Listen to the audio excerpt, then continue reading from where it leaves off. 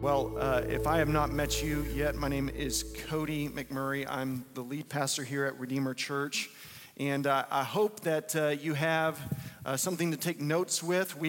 If you notice, whenever you're walking in, we handed out little journals from the Gospel of John so that as we are walking through the Gospel of John, you have something to write on, something that you can remember, kind of an Ebenezer, if you will, that as God is speaking to you through this time of corporate worship together with his saints, there's something that you can go back to and say, this is what God was speaking to me and speaking through his word and by his Spirit as we gathered corporately together this morning.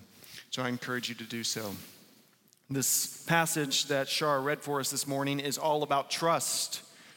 Trust, right? What we do trust, who we do trust, and what we actually should trust. And what's interesting about this passage is I've never seen a catechism that said, the one thing about Jesus is he didn't trust anyone. That's who Jesus is. When's the last time you heard that? Well, there's one thing about Jesus. He loves the world. And also, you need to understand this. He didn't trust anyone, but that's what we see in this passage, right? Verse 24. But Jesus, on his part, did not entrust himself to them because he knew all people. Now, this is talking specifically about these believers that were here at Passover whenever he was speaking to them, but it also says he knew all people. He understood everyone, and so therefore, it's interesting, right? When's the last time you taught your kids that Jesus didn't trust anyone? But that's what we see here in this passage. And you might be wondering, if you're anything like me, that as we've been studying and going through the Gospel of John, what's really interesting about the beginning sections of the stories that John chooses to tell us and to reveal to us about Jesus is they almost seem contradictory a little bit. You see him at the wedding feast whenever he's asked a question and he's kind of disheveled a little bit, but then he performs a miracle. Why? Just to keep the party going. So we said that Jesus is the Lord of joy. He's trying to keep everything going together. He is so reflexive in helping us. He is so reflexive in just being kind and gentle to us, is he not? And yet then in chapter 2, what do we see? Immediately after that, whip of cords, right? And driving people out of the temple. And then right here it says he doesn't trust anyone. Why is Jesus being revealed this way? Is he schizophrenic? No. Jesus is perfect. He's perfect. And so therefore, because you and I don't know any perfect people, it makes sense whenever we see confusing things about this perfect man. It makes sense, does it not? That we see something about Jesus that is a little bit confusing to us. It's probably because he's perfect and we're not. We would not do things the same way that Jesus does things. And what we see here is that Jesus is actually just a full man. He's perfectly complete. And so we see the whole pendulum of his fullness. In a way that I've heard one pastor describe it is, I love children. I love babies, so therefore I hate abortion. And because of that, and that shock factor of just that word that's thrown around in our culture, what does that mean? Is that right? Is that right? And the answer is yes, it is right. To truly love children, you have to hate the thing that steals their life. In the same way, Jesus is looking at people, and as he's engaging with people, he says, I love them, but yet I hate the thing that is destroying them. I hate their sin. I love people. I hate their rebellion. And so we see the full picture of a man in the person of Jesus Christ. He is the God-man, fully human, and also fully God. And so we see the fullness and the perfection of who he actually is. And so what we see in this man is this. There's a group of people here in this passage that says that they believed in him, right? They believed him. Yet Jesus did not entrust himself to them. So what was wrong? Was Jesus wrong in this? No, their faith was wrong. You see, you and I cannot dupe Jesus with some fake faith. You and I cannot dupe Jesus. He knows everything about every single person. He is the perfect man, and he will not be confused. He will not have the wool pulled over his eyes if we do not have real, biblical, robust, saving faith. You cannot define faith on your own terms and then say, Jesus has to take me to heaven based on the faith that I defined according to me. You have to define faith according to his terms, according to him and him alone. What he says faith is, and only what he says faith is the only saving faith. This is the perfection of Jesus. See, Jesus is God. He's God, and he looks at our hearts the same way that God does. According to our call to worship, it came from 1 Samuel 16, verse 7. It says, "For the Lord sees not as man sees. Man looks on the outward appearance, but the Lord, he looks at the heart." Jesus is looking at their heart, and he realized that there was something desperately wrong with their faith. It wasn't a faith that actually saved them. It was a faith in something, because it said that they believed in him, right? But it wasn't the faith that saves. And so it's very important for us this morning is to try to look and see, what is this faith? What is the faith that Jesus demands that we have as we move forward? What is the faith that Jesus demands that we have in order to move forward? Because this is what we see. Jesus doesn't trust them. He doesn't trust them. And in this passage, what we're going to learn today is that, listen, you should probably be skeptical of your own heart as well. If you're following Jesus based on some unique feeling that you've had or based on some elementary understanding of what faith is, and you realize that my faith is not rooted in Scripture, I don't really read it, I'm not really invested in it, I've just been on the periphery of church for the majority of my life. I was raised in Sunday school, and I kind of have these elementary answers that I don't even know if I can proof text for you at all. But I have assurance in my own heart that I am saved. You should be skeptical of that because Jesus is skeptical of that. We should be skeptical of it. And we should define our terms according to what Scripture says, according to the Holy Spirit as defined in Holy Scripture. And so we see a couple of things here in this passage, and this is the outline for today. That on the outside, people can look like they're doing okay. On the outside, people can look like they have it all together. On the outside, they can have the Sunday school answers. On the outside, they can have the catechisms memorized. They can have all these things. But Jesus looks on the inside. He looks on the heart, and he sees rottenness. He sees rottenness in every single human heart. And because of that, we should not trust our own hearts, but we should trust in Jesus who loves our rotten heart. All right? So let's go. Let's move forward. What is the first thing we see here? That on the outside, you can look at some people and they can look like they have it all together. What we see here in verse 23 is Jesus is leaving the Passover feast. And according to John, he did a lot of signs during this time. Remember last week, if you're here with us, this is whenever he made the whip of cords and he drove everyone out of the temple. Well, historians said that there could have been upwards of 600,000 people that went through Jerusalem during this time.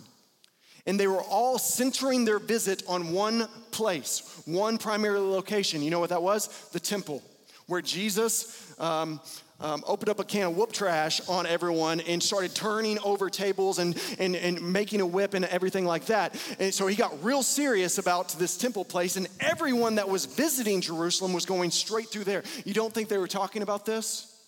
You don't think Jesus was the talk of the town? Of course Jesus was the talk of the town right here. This was the buzz that was going on in the community.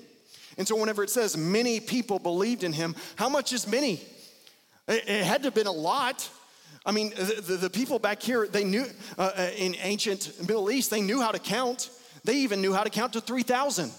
A couple of years right after this, how many people did they baptize in one single day after Pentecost? 3,000 people. And then it says, you know what? There was many, many people. John was like, there's many people that believed in his name. How many was that? Thousands? Potentially tens of thousands? But this is what's unique.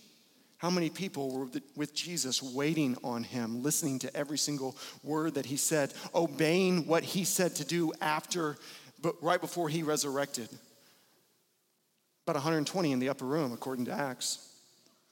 So potentially tens and tens of thousands of people that were following after Jesus. And then right here, we see after his resurrection, everyone that was actually obeying, everyone that was actually following, only 120 people.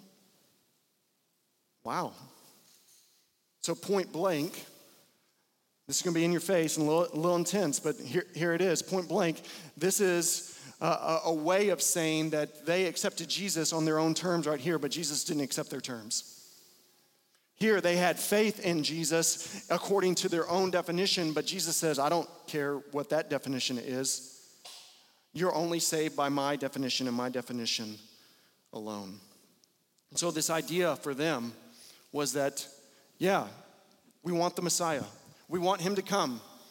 And the Pharisees were like, hey, what proof can you give us that you have authority in the temple to do whatever you want? Because they knew zeal for my Father's house would consume the Messiah. And that's the verse that he quoted. So he was saying that I'm going to be the Messiah. And they all said, okay, that's great. I want the Messiah to come. But they wanted the Messiah to come the same way that we just want Jesus to be king of the world, but we don't want him to be king of our lives. Listen, did you hear that?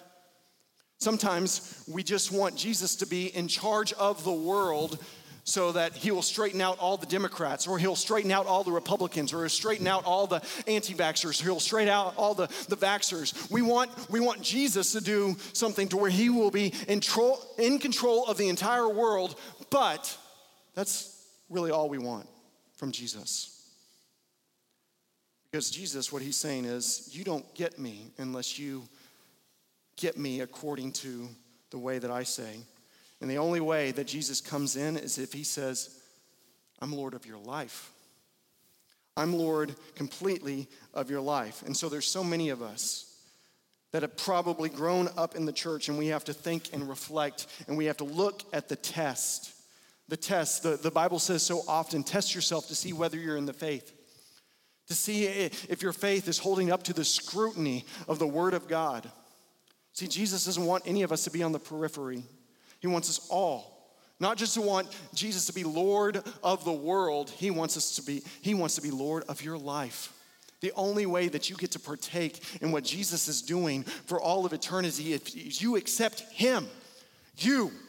Not the person next to you, not the person that you prayed next to. Not them. You have to accept him according to him being Lord of your own life. And so this passage tells us that a lot of people had faith, but he didn't entrust himself to them. This is what Tim Keller says. He calls this miracle faith. Miracle faith. A lot of people liked Jesus because he was doing a lot of miracles here in the temple and in Jerusalem. But as soon as the miracle stopped, guess what? Their faith stopped.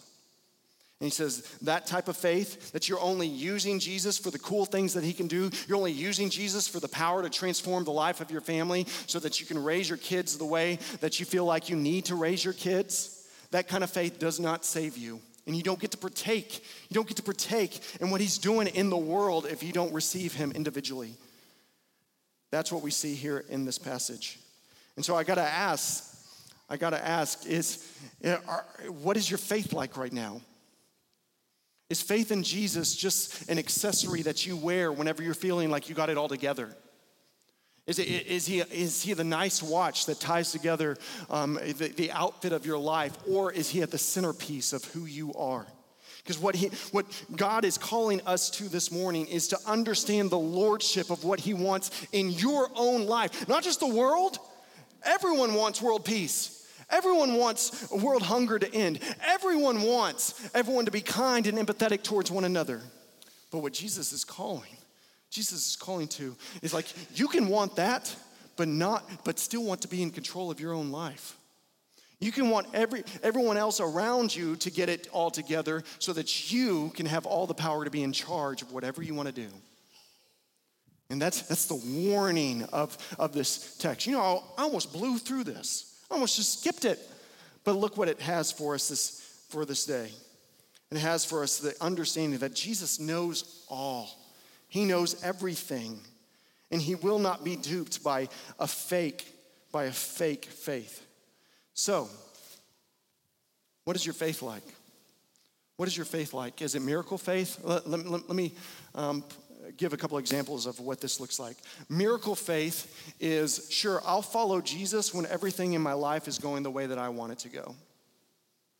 Everything in my life is going the way that I would like it to go. I think things are easy for me right now. So therefore, because things are easy and I have good life rhythms right now, I guess I can get up on Sunday and go to church.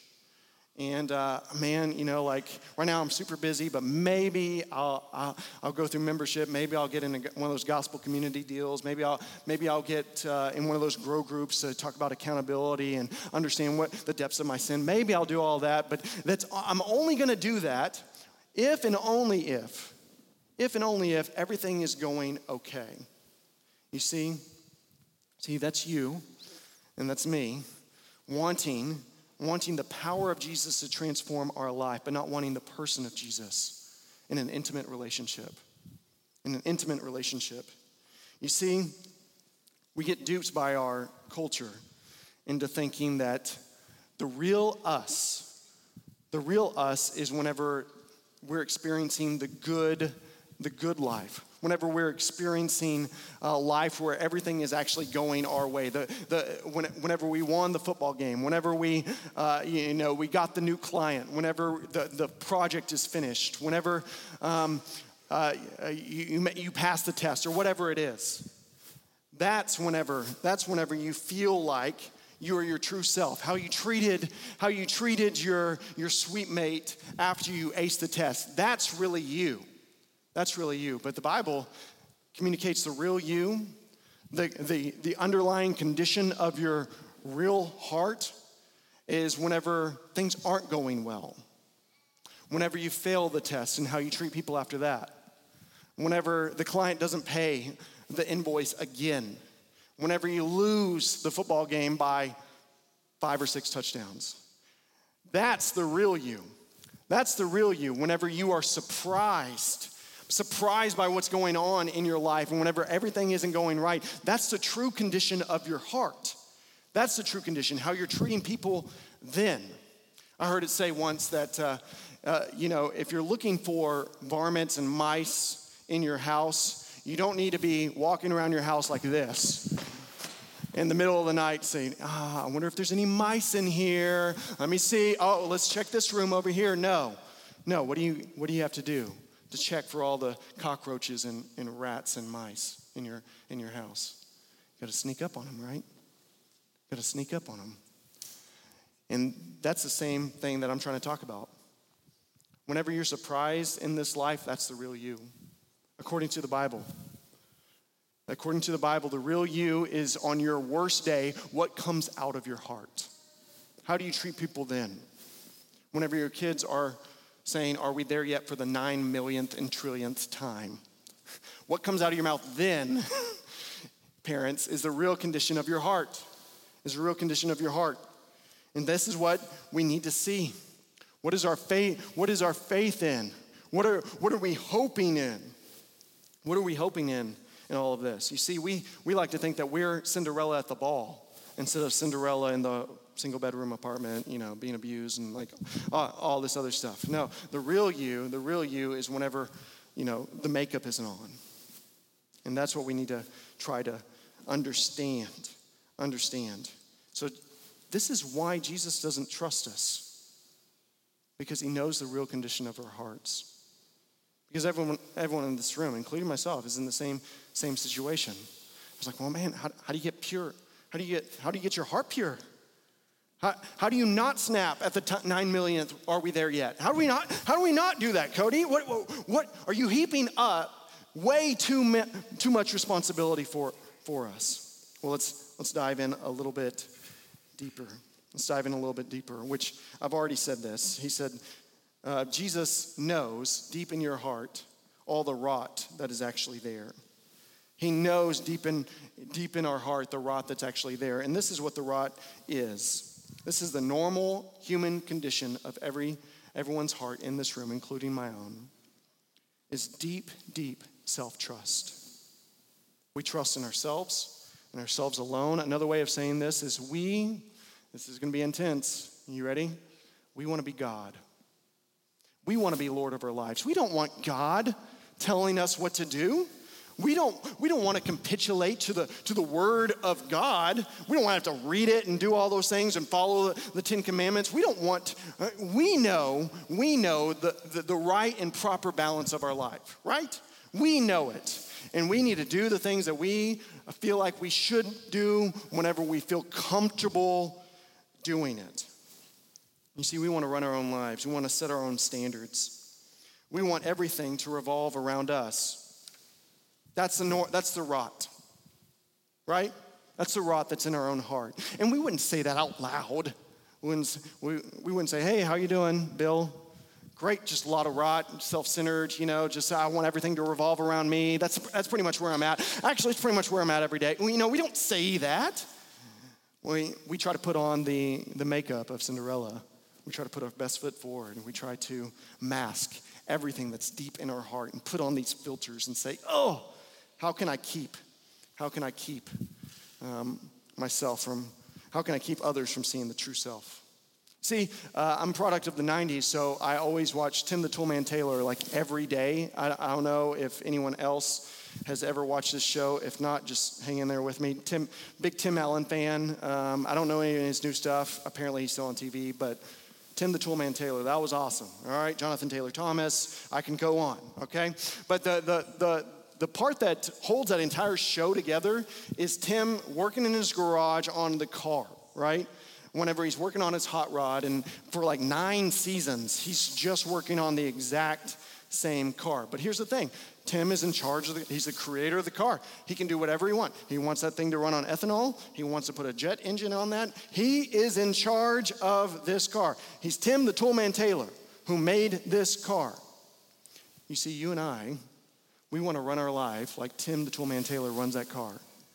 We want to organize it the way that we want to organize it. We want to be in charge. We want to be the one that can go at our own pace in life. We want to be able to transform and make everything according to the desires that are deep in our own heart. We want to be God. We want to be God. And if you think, like Cody, I think you're wrong. I think that's just like way too intense language. Then you have a problem with the Bible.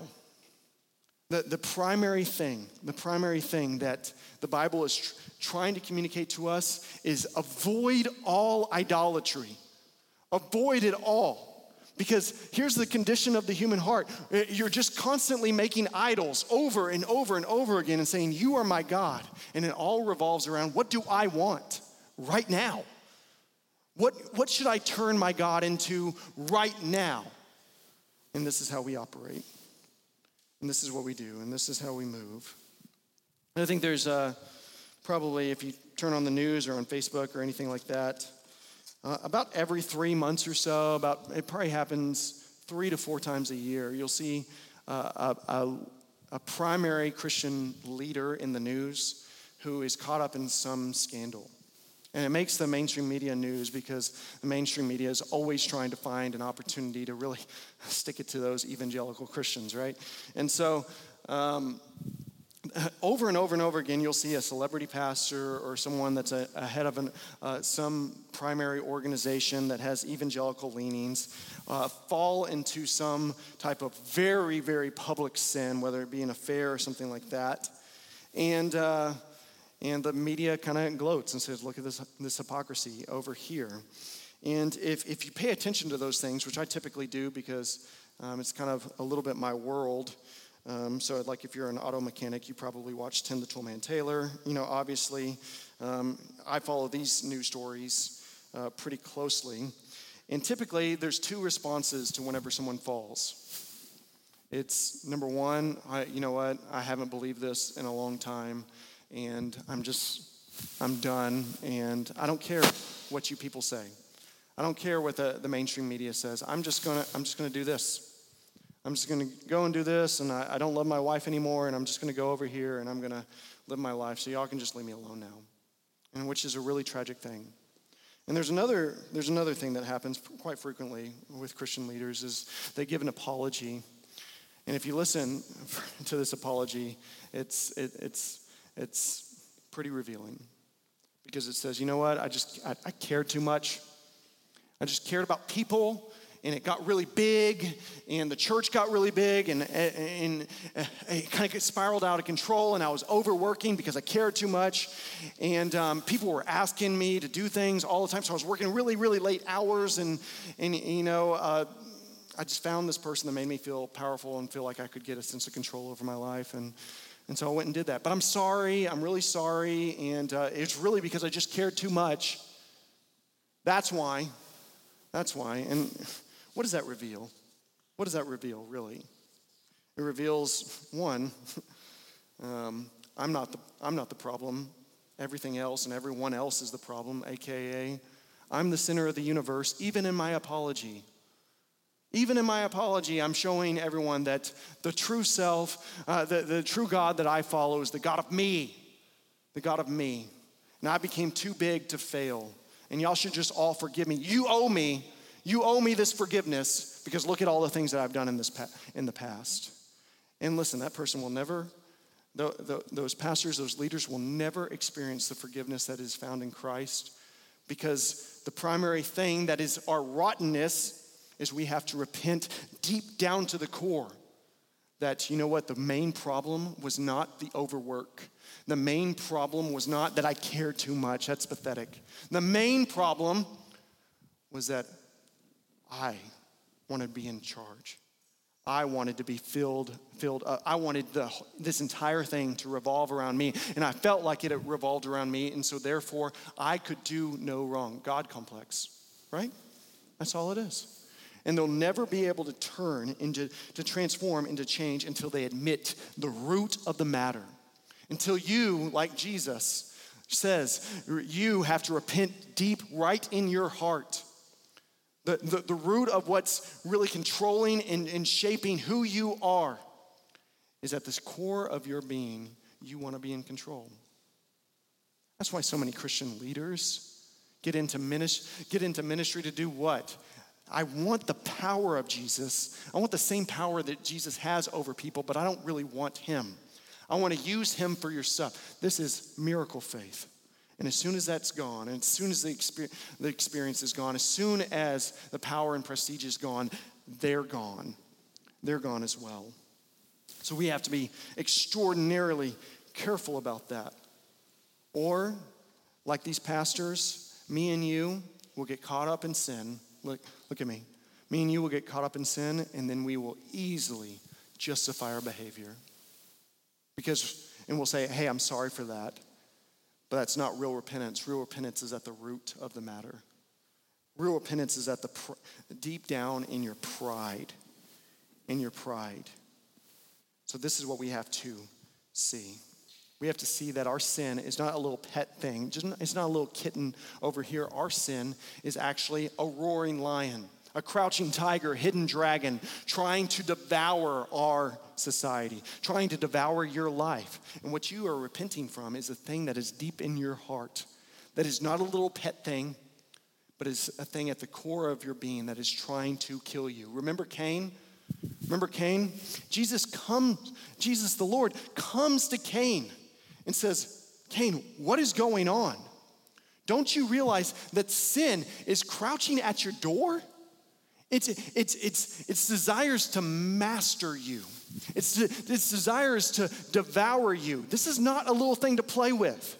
You must master it or it will devour you. But he didn't listen. And he killed his brother. He killed his brother. Because all sin is trying to do is still kill and destroy. You say, Cody, doesn't the gospel mean good news? Where in the world is the good news in this message? We are missing it. We need some. So how do we run away from the crouching tiger, hidden dragon of the deep pride that is in every single human heart? Well, this passage tells us. Remember what Jesus did? Remember what he did in the temple? He said, show us, prove to us that you have the authority to do this. What sign are you going to show us? What does he say? He says this. He says, you want a sign? I'll give you a sign. Destroy this temple, and in 3 days, I'm going to raise it up again. And they were confused by it, but the temple that he was talking about was his body. He said, the primary thing that you need and that I need is someone to die in your place and raise from the dead. You see, Jesus didn't come. He didn't come to help the people of this day to understand the 10 Commandments a little bit better. He didn't want you to be a little bit more moral. He didn't want you to figure out a way to trust yourself more so that you could obey better. Because every other religion in the entire world does that. It says, God is up the mountain, and here's the path to get to God up the mountain. Christianity is totally different. What does Christianity say? It says, God is at the mountain, and you're dead at the bottom of the mountain. So therefore, God has come down from the mountain, breathe new life into you, and then take you to him. That's the gospel.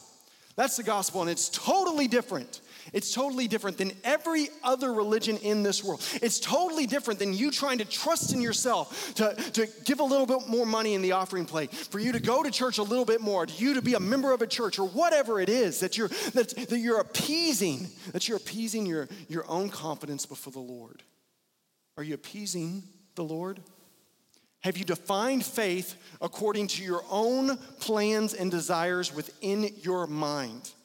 Or are you defining faith according to the word of God? Because listen, if we don't have an objective reality of what biblical faith is, then guess what?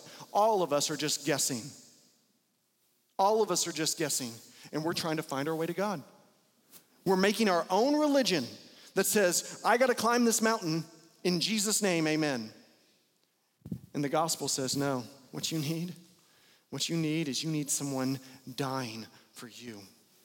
You need a temple falling for your temple so that whenever it raises up, it breathes new life into you alone. You have to repent from your self-trust. You have to repent. You have to repent from you desiring to be God yourself, because the only true God is the God that comes down from the mountain to get you. Whenever you're dead at the bottom of it, breathes new life into you and then grabs your hand and says, now I've done everything.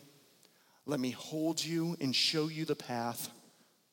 I'm going to take every step for you, for we are good works created in Christ Jesus to do good works that God prepared in advance that we should walk in them.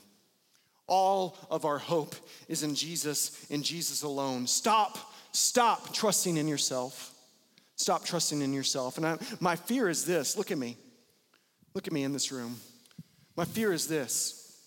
As we hear this, right? We hear this. You want me to follow Jesus? Been there, done that. You want me to check under the hood and see what's my heart is really trusting in? That's hard. I don't even know how to do that.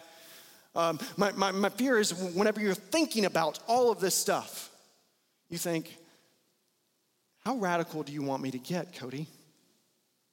How radical do you want Jesus? Or how radical do you want me to get about Jesus? Man, that's the wrong question.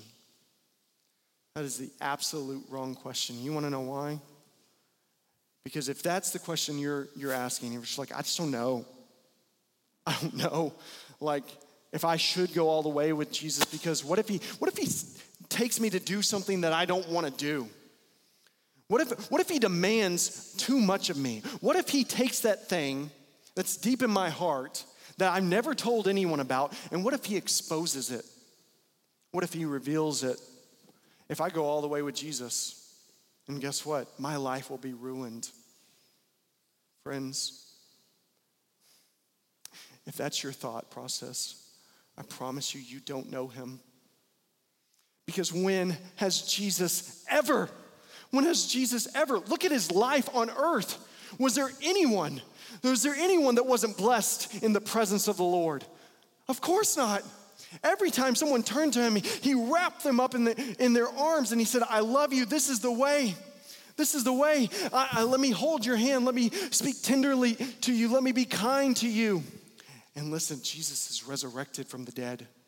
And so your relationship with him is based on the exact same principles of how he treated people whenever he was here on earth. He's going to be kind to you. He's going to be gentle to you. He's not like other kings. Remember whenever Esther had to go before the king and said, I have to do the right thing. And I have to tell this king to help my people survive. to let them live. And if I perish, what did she say? Then I perish. If I perish, then guess what? I'll just perish. And she did the right thing, and she didn't perish. Listen, whenever we go before King Jesus, no one has ever said before King Jesus, if I perish, I perish. No one. Why? Because Jesus is kind. He's gentle. He's lowly. He wants to wrap you up. He calls you his children. He adopts you as his own. And so whenever you're entering into a relationship with him, why are you nervous? Why would you be nervous about what Jesus is going to demand of you? He wants your holiness and he wants your happiness. That's the exact same thing, Christian. He wants you to be holy and happy. This is our God. Our God loves you. Give everything up for him. He gave everything up for you. Let's pray.